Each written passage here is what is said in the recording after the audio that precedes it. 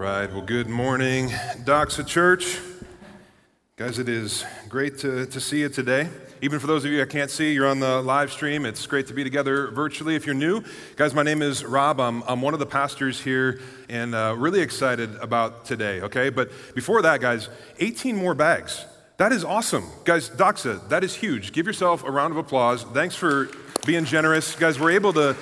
This is part of the thing, is like, we talk about this idea of like Jesus is a generous giver, and it says the right thing about the Christian life when we live with our hands open like Jesus and give to help those in need. And it's just awesome to be part of a church that is doing that we don't just talk about it, but we live it out. And so, Doxa, I love you, I respect you. This is a great day, and I'm proud of our church, guys.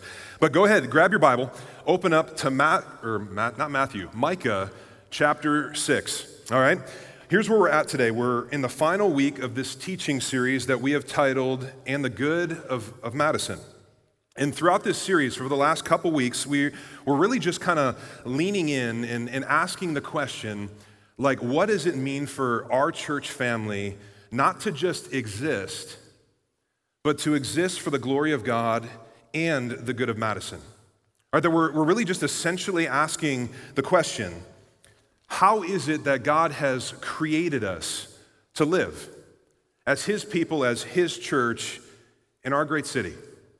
And honestly, guys, as we talk about this, like there are so many different opinions on how you would answer that question, right? I mean, you look around our city, you look around our culture, there are so many different people with so many different voices, so many different opinions, so many different books and blogs and politicians that really all seek to answer that question for us. But we as the people of God, as the family of God, as Christians, while we can hear all that the culture around us is saying in this present moment, what we ultimately do is we seek to hear from the voice that is above every other voice, that being God's. All right, this is what we do. It was the renowned theologian Karl Barth who famously once said that Christians should live their life with the Bible in one hand and the newspaper in the other. And this is ultimately what we try and do, and this is what we should be doing as Christians, that we seek to hear from God through His words to us in the Bible, which then helps us to understand the world that we live in, to help us understand like these cultural moments and just like the reality in which we live, and to understand who God is, who He's made us to be, and how He created us and desires us to live as His people, as His representatives here in the place that He has us, which happens to be Madison, Wisconsin. And as we get into this today, okay, I want to begin with two preliminary things. And the first is this. Guys, this language that we have used and we continue to use, being for the good of Madison. Okay, this isn't just something that we thought up, that we kind of thought, this would be really sticky. People are going to resonate with this, and so we're going to use this. But I want you to hear, this is really a posture that is rooted in Scripture. All right, like for example, okay, Leviticus 19:18. Here's what God says to His people. And you shall love your neighbor as yourself. I am the Lord. All right, this is God speaking to His people. This is God speaking to us. This is a command of God, and He is saying, love the people around you. And even Jesus, as He stepped onto the stage of human history and began to teach the truths of the kingdom of God, in Mark chapter 12, after He's asked, like, what's the most important thing in life? Here's what Jesus says. Listen to this. Jesus answered, the most important is this. Hear, O Israel, the Lord our God, the Lord is one. You shall love the Lord your God with all your heart and with all your soul and with all your mind and with all your strength. And the second is this. You shall love your neighbor as yourself. There is no commandment greater than these. Okay, so Jesus is even referencing back to the Old Testament, and the basis of this statement that we say all the time is this idea for the glory of God and the good of Madison. If you're newer to Doxa, you just need to know this about our church family, is that we're a people, broken, sinful, not great, but seeking after God, and we hear from God in His Word, and we take the Word of God seriously. And so when we hear statements like this, that's just riddled throughout the Bible, love your neighbor, we look at this and say, okay, how do we do this? How do we live for the good of the world around us? And we're leaning into this. And this was what we've been doing over the last several weeks in this series, and we'll continue to do this just because this is who we are. What does this look like? And this is what we're doing today. We're going to wrap up our study of the most profound, significant verse, in one of them in the entire Bible, Micah 6, verse 8. So open up if you haven't gotten there, and here is what we see in Micah 6:8. He has told you, O man, what is good. He has told you, Doxa, what is good. And what does the Lord require of you but to do justice, to love kindness, and to walk humbly with your God? This verse is not only one of the more significant verses in the entire Bible, but it really helps us to understand of what does it mean for us to be for the good of Madison. And in this one verse, God basically kind of condensed the spirit of the entire Old Testament law into three simple principles. All right, three ways for his people, for the family of God, for the church, for Christians to live for the good of the world around them. And what does he say? Act justly, love kindness, and walk humbly with your God. It's the first thing. So now the second thing is this. As we jump into this, let me mention this. As we've sought like an understanding of what it means to be for the good of our city, we've taken this verse and we've really just kind of went through it word by word. All right, some people you might think that's a little excessive. Did you really need to spend 3 weeks on like one verse? Yes, because it's that significant. We've talked about doing justice, like what is justice? We've talked about the biblical idea of justice. We talked about loving kindness. And today what we're going to do is we're going to take the last 5 words in Micah 6:8, walk humbly with your God. And we're just going to look at them. And here's what I'll tell you guys. Walking humbly with God is the thing that makes doing justice and loving kindness actually be really part of our lives. All right, the key to making Micah 6:8 more than just like a cool tattoo that you put on your body or a really nice piece of calligraphy art that you get off Etsy and you hang on your wall is this idea of walking humbly with your God. Because when we are walking humbly with this mindset, justice and kindness will matter to us. It will actually matter to us. And not only that, but it will flow from us. And so in a culture, right, if you just think about our world right now, I mean, it's tense, it's crazy right now, but in a culture where there's so much talk about justice and kindness and goodness and change, Christians have a very distinct way of going about this. Okay, we don't dig down deep within ourselves and try and like pull something out of us and muster up the compassion and the love that we need to have and the discipline. We don't dig down and try and just do it, but instead, we walk humbly with our God. And this is very different. This is a very different approach than we hear from our culture. And because this is such a big deal, we're just going to take these 5 words. Walk humbly with your God. And we're going to take it word by word and look at this, because as we understand each word, it's going to give us a fuller picture and understanding of what God is trying to say to us. And I really believe that if we hear this, and it's not just like that we hear this and it kind of goes in one ear, out the other, right? But it becomes part of us. Like this will change everything. If this becomes a reality in our life, the saying, in Madison as in heaven, guys, this will become a more experienced reality for us and our city. So let's get into this. Walk humbly with your God. Okay, what does it mean to walk with God? And I know that if you've grown up in the church, you've been a Christian for a long time, you're thinking, okay, this is a super basic idea. Is this as deep as you're going to go? Maybe, okay? But this is so significant. How would you explain this? Sometimes like these most basic things, these wordings that we use all the time, the Sunday school answer of like, Jesus is the answer. Okay, yeah, walk with God. Like, how do you explain this biblically? And actually, I think the key to understanding this is really to understand what happens when we commit our lives to Jesus. All right, the truth of every single person in this room, online, in this world, is that by nature we're separated from God because of our sin. But when we open our hearts to Jesus through faith, he forgives us, he redeems us, he saves us, and he comes to live within us by his Spirit. And when this happens, your desires change, your affection change, your life begins to change. And it does this to conform to the desires and the affection and the life of Jesus. And if you're a Christian, you're in the process of this. You know what this is like. You know how your life was just a few years ago and where you're at now. And it doesn't all the time happen instantaneously, but this is the process of sanctification, becoming like Jesus. Your life begins to change.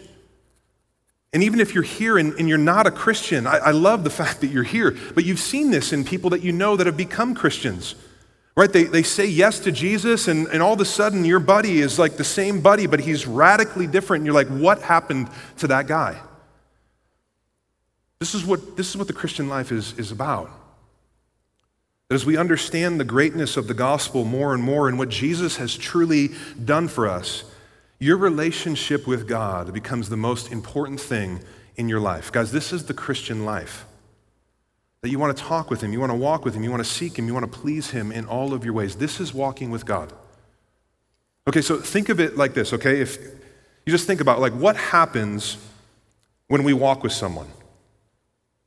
All right, just imagine that you and a spouse or a friend are enjoying a walk down the road, okay? You're in close proximity, you talk, you laugh, you listen, you're sharing your hearts, your attention is focused on that person almost to the exclusion of everything around you. You see like the beauty around you or distractions, but only just to point it out to the person that you're with, that you're sharing this moment together, you're with each other, you're in harmony and peace and enjoying this great friendship. Guys, walking with God is like that.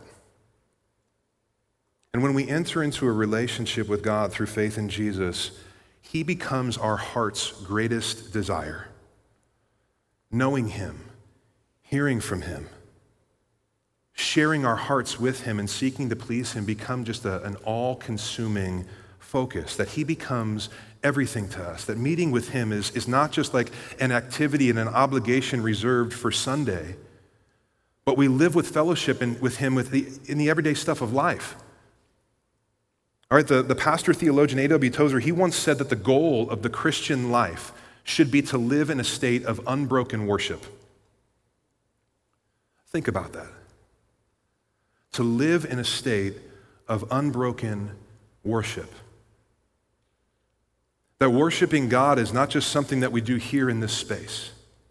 But what Tozer is pointing out, what the Bible shows, is that walking with God is an all-consuming, all-encompassing thing.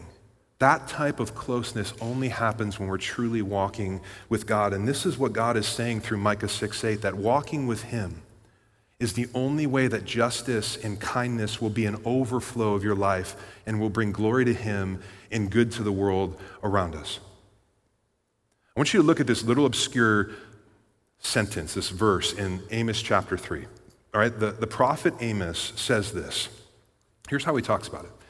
He says, "Do two walk together unless they have agreed to meet?" Now, you see this and you're like, what the heck does that mean? And this is one of those verses that we probably come across and then we skip over it, right? But because this is significant.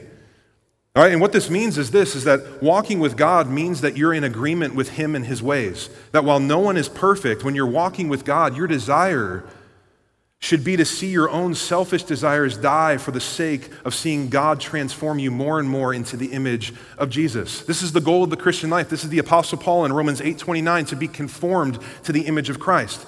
And so if you're truly walking with God, his heart and his commands become our delight and our desire.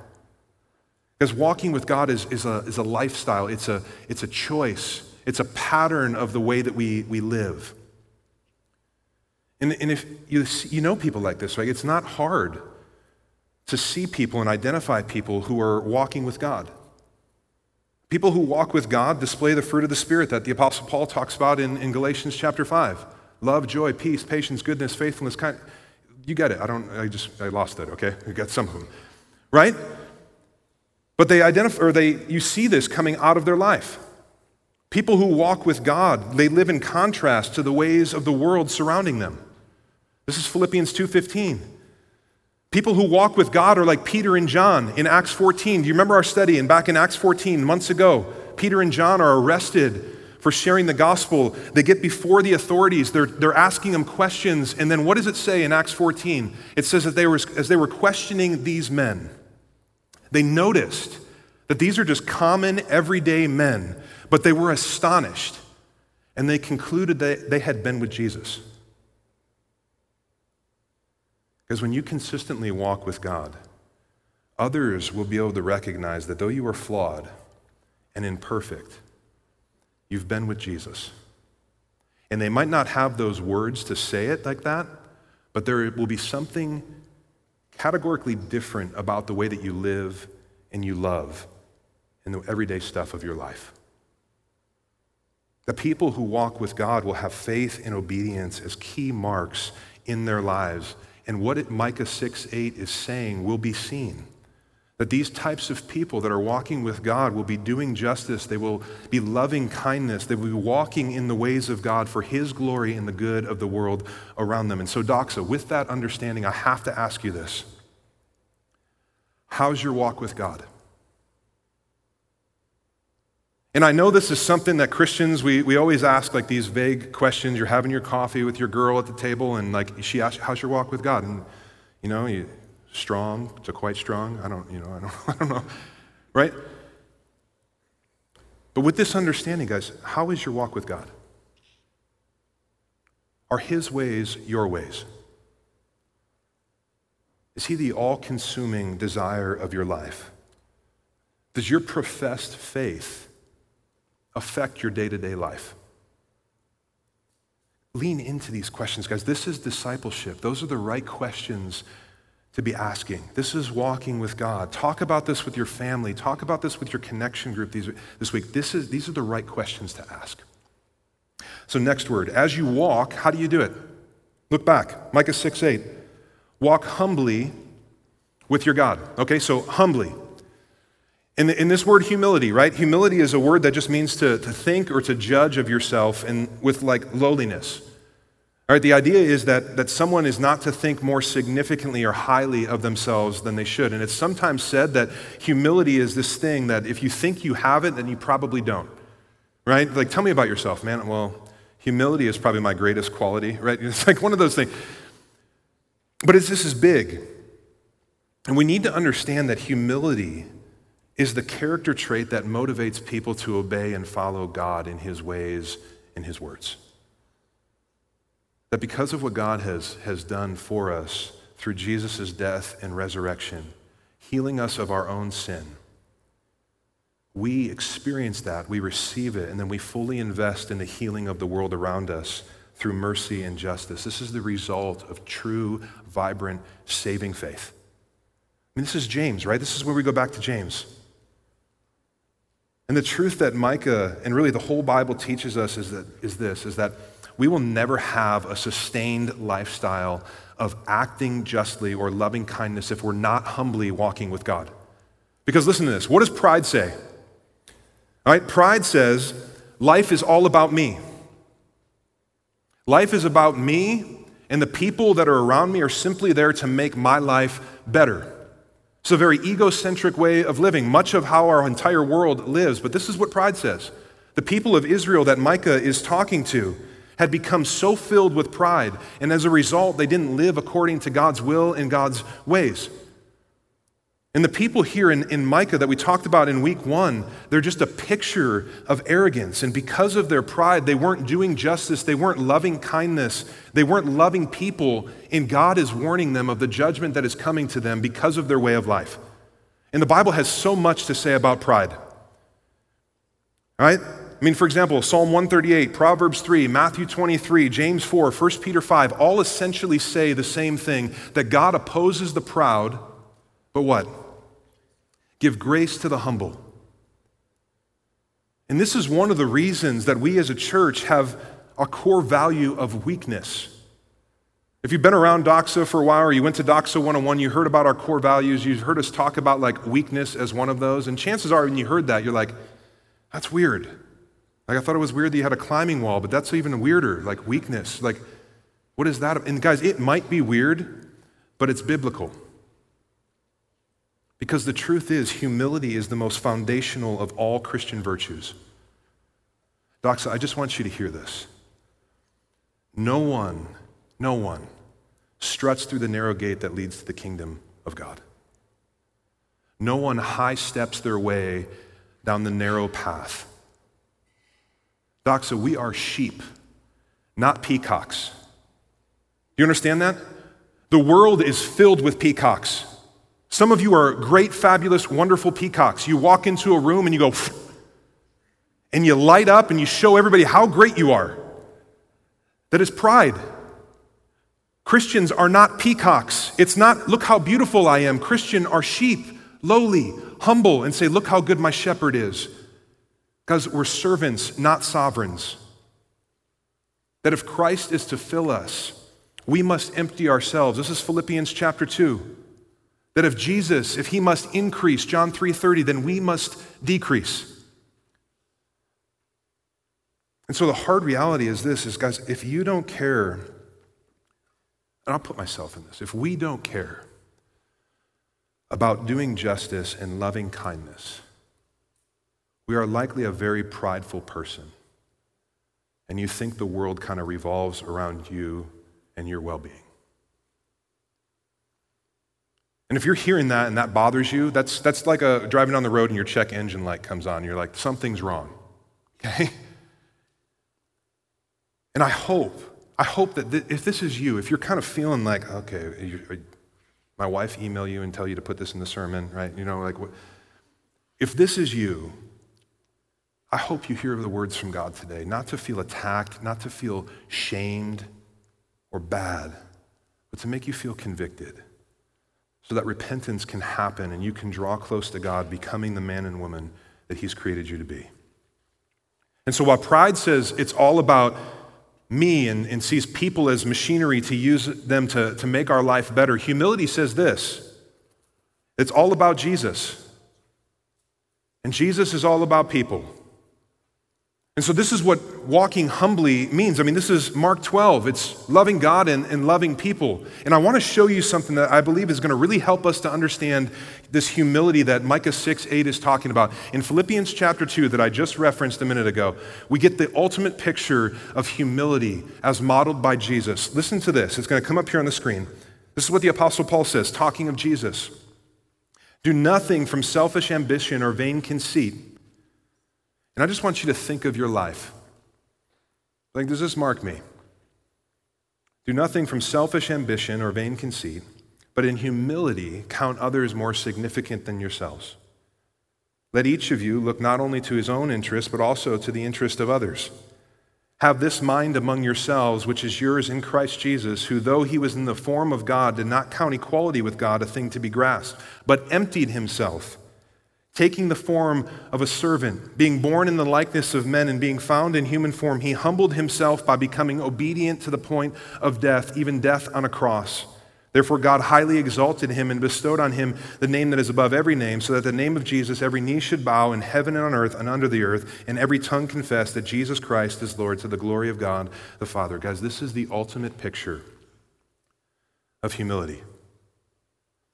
And I would just encourage you, as you lean into all that we are talking about today and throughout this series, to spend some time reading and praying through Philippians chapter 2 this week.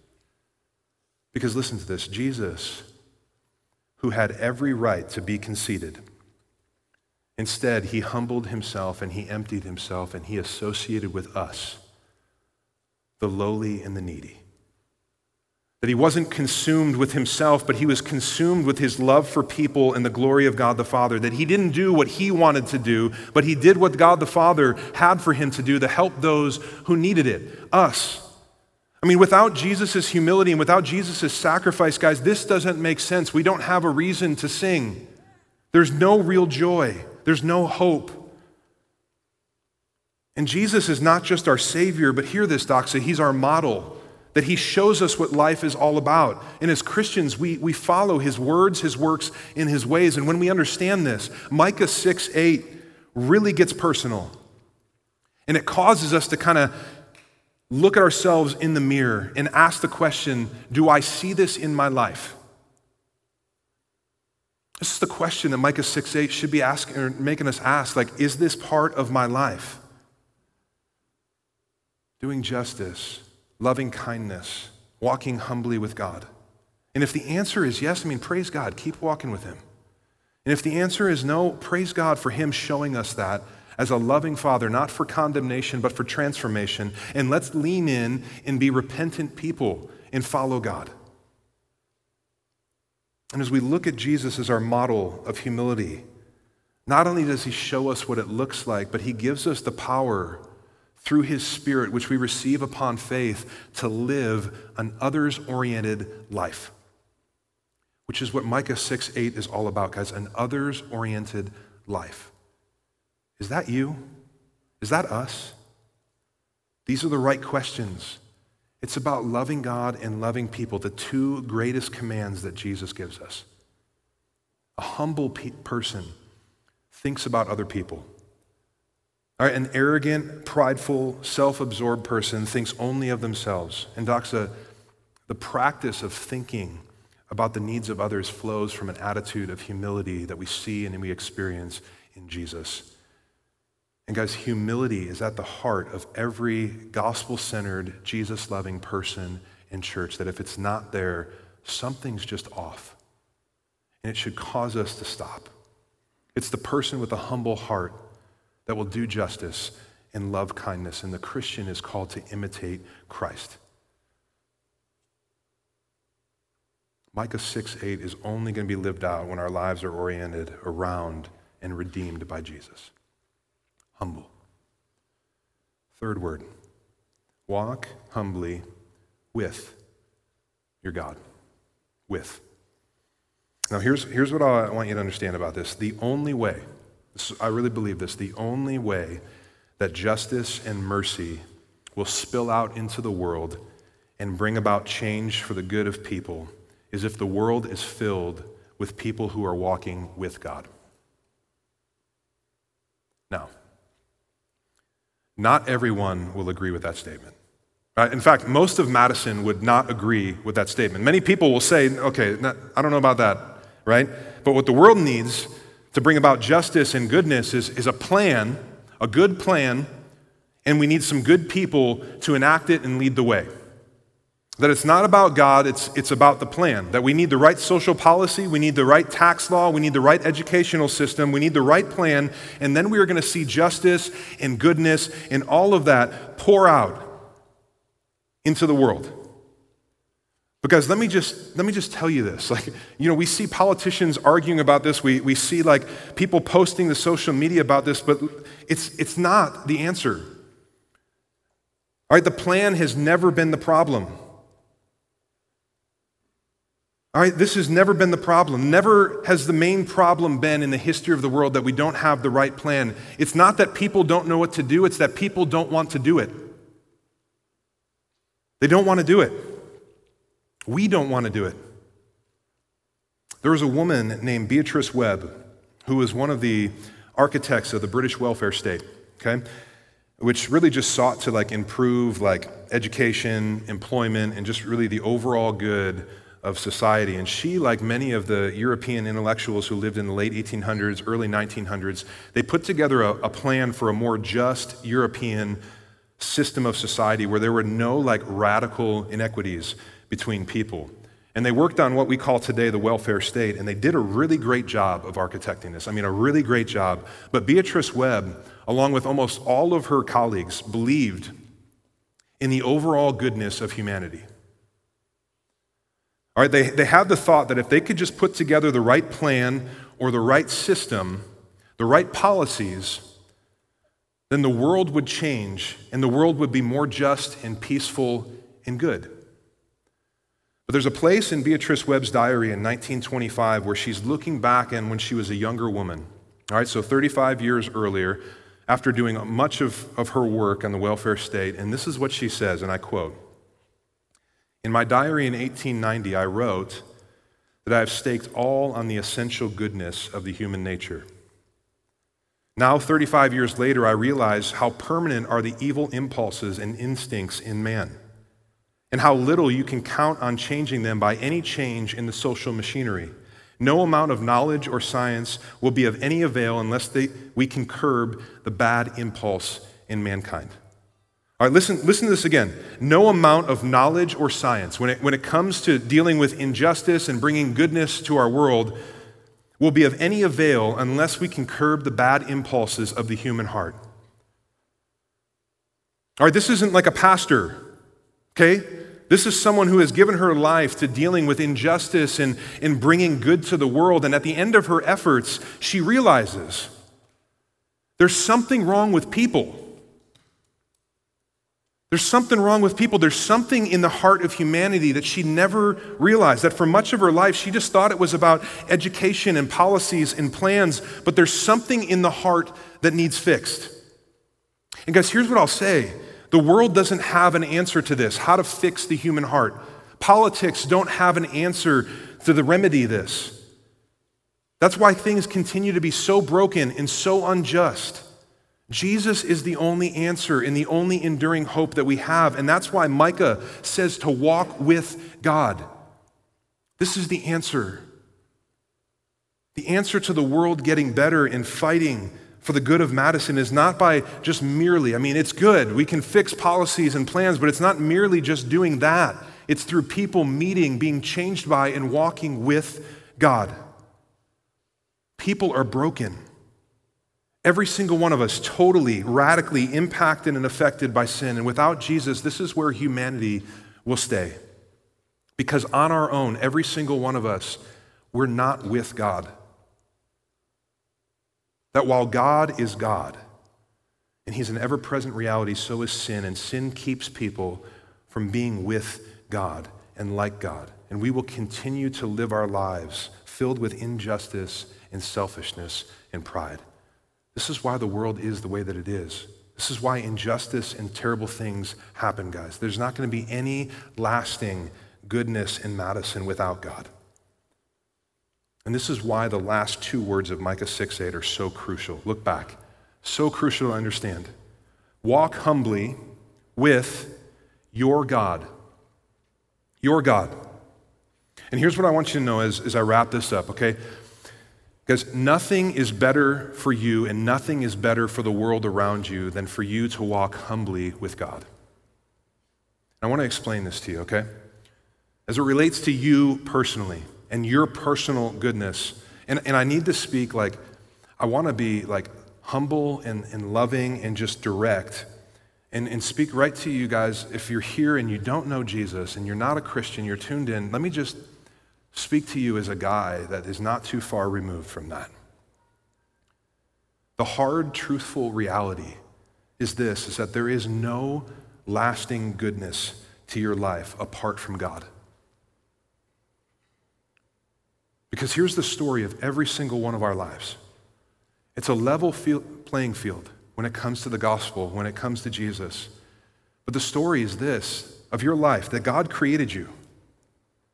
And He loves you. He created you in His image. That means that on your own, apart from what you believe, apart from what you do, about how you live, you have just intrinsic dignity, value, worth, and purpose. He loves you.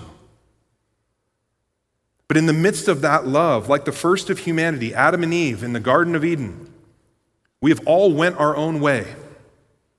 That sin has come into the world, it's come into our lives. We are all broken and affected by sin, and as a result, on our own, we exist separated from God. This is what sin does. It separates us, and it separates us from God.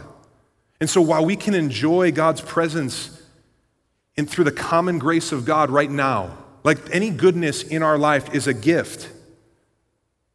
And it's a gift from God. And while we can enjoy His common grace, we just need to know that apart from Jesus, there is no saving grace. There's only separation. That's eternal separation. This is just the terrible conscious reality of hell. Eternal separation from God. This is where humanity exists without God, without Jesus. But hear this, the two greatest words in the Bible. But God. But God sent His only Son, Jesus, to fix what we cannot fix on our own, our sin issue. And guys, if we're all honest, Every single one of us knows that we're broken. We have some evil, vile thoughts and tendencies in our life. And we try to reconcile that. We have some thoughts, we have some things that we've done, and we're like, that's not good. I need to outweigh that. I need to get a couple backpacks. 18? Okay, I'll give 19, okay? And we try and do good things. And just thinking that, like, if I can just do enough good things, it's going to outweigh these bad things in my life. And that at the end of the day, like when I'm in them, like those last days and I'm before God, if he exists, then I'm going to be okay. And it's not the way it works because our sin is still there. It's never been mediated. It's never been reconciled. It's never been forgiven. But this is what Jesus does. Jesus came and he lived and he died for us, for you. And through faith, he takes your sin and he gives you his righteousness and he brings you to God. This is the gospel. This is what our church is built on. The saving grace of Jesus that every single person needs. And I tell you this like hard truth because I genuinely love and care for you. And somebody genuinely loved and cared for me enough to tell me that as I was walking not with God. And my job is simply just to tell you the truth. Your job is to decide what to do with it. And so the question that I would just ask you to consider, if you're here and you're like, man, I don't know if I'm like with God. I don't know if I would say he's my God. Do you know God? And not just like know about him, but do you know him? Because he's not your God, as Micah 6:8 says, until you know him through faith. This is what Jesus prayed in John 17. Jesus is doing this high priestly prayer in John 17, and in verse 3 he says, and this is eternal life, that they may know you, the one true God, and Jesus Christ whom you have sent. That to know God is to know Jesus, and to know Jesus is to come to him in faith. Guys, this is the only way to experience the complete present joy of salvation and everlasting eternal joy of security. And knowing that will just bring glory to your God and good to you forever. And there's likely somebody that just needs to hear this, but God loves you. That's why you're here. Okay, that's why you keep coming back. We're not that great. Okay, kind of weird. I mean, trampolines, rock walls, like just, we're not great people, guys, but we have a great God and he is pursuing you. He keeps bringing you back here to meet with you because he loves you and he wants to break in to tell you who he is, who you are, so that you can come to him and find eternal life. And maybe you've been hearing this teaching series and you're thinking, man, I really love this because, man, I'm all about bringing justice and kindness and goodness to the world. But I want you to know this because you can't give what you don't have. You cannot give what you don't have. Love, justice, mercy, kindness, goodness, all of this comes from God. It starts with God. Starts with you knowing God, that he sees you and he loves you. And as you experience this love and this mercy and the justice of God, you will be able to live like this and give it away. This is what Micah 6:8 speaks of. Because before God tells you to do anything, he does everything for you. Think about this, that God loved you in kindness so much that he sent his son to do justice for you. And in supreme humility, he went to the cross to die for you that you might have eternal life and joy forever. So before you can live like God and for God, you need to know God. And I pray that this morning would be the day that you would find your God and he would become your God. So that's the goodness for you. But here's the goodness of God for the world around you. Doxa, Micah 6:8 are words that should mark the life of every single Christian. And so, Christian, let me just talk to you. The desire of your God is for you to walk with him and be like him. That God has saved you to use you. And Jesus has empowered you to continue what he started. And because this is true, I just need to ask you, is your life saying the right thing about God? Like, is Micah 6:8 marking you? Get before God, wrestle with those questions, and ask him to give you his fatherly heart to love and care about the world around you just as he loved and cared about you. Because when we walk humbly with God, we will lovingly walk alongside people in our city and world, doing justice, loving kindness for the glory of God and the good of Madison. So I'll end this series the same way we started, Micah 6:8. He has told you, O man, he's told us, Doxa, what is good and what does the Lord require of you but to do justice, to love kindness, and to walk humbly with your God. Father, let this be so. Let's pray.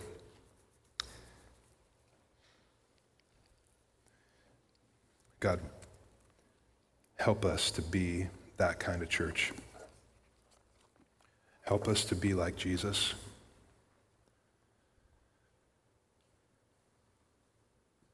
God, I love the fact that before you ask us to do anything for you, you do everything for us.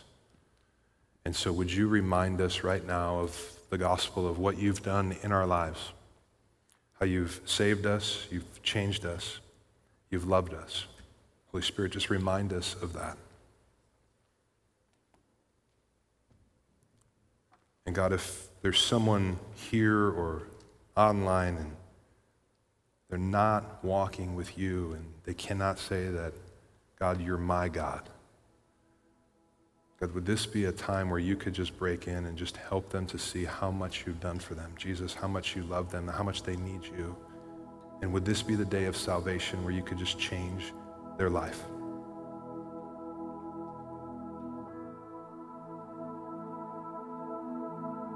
Help us to be gospel people. People that love you, Jesus, like we sing that song, Jesus, we love you. We want that to be our anthem.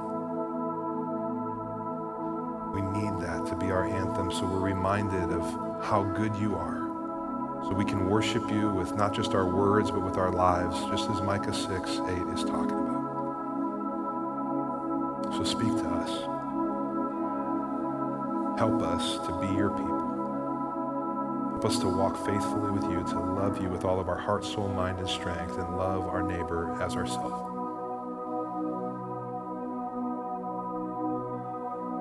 Pray this in Jesus' name.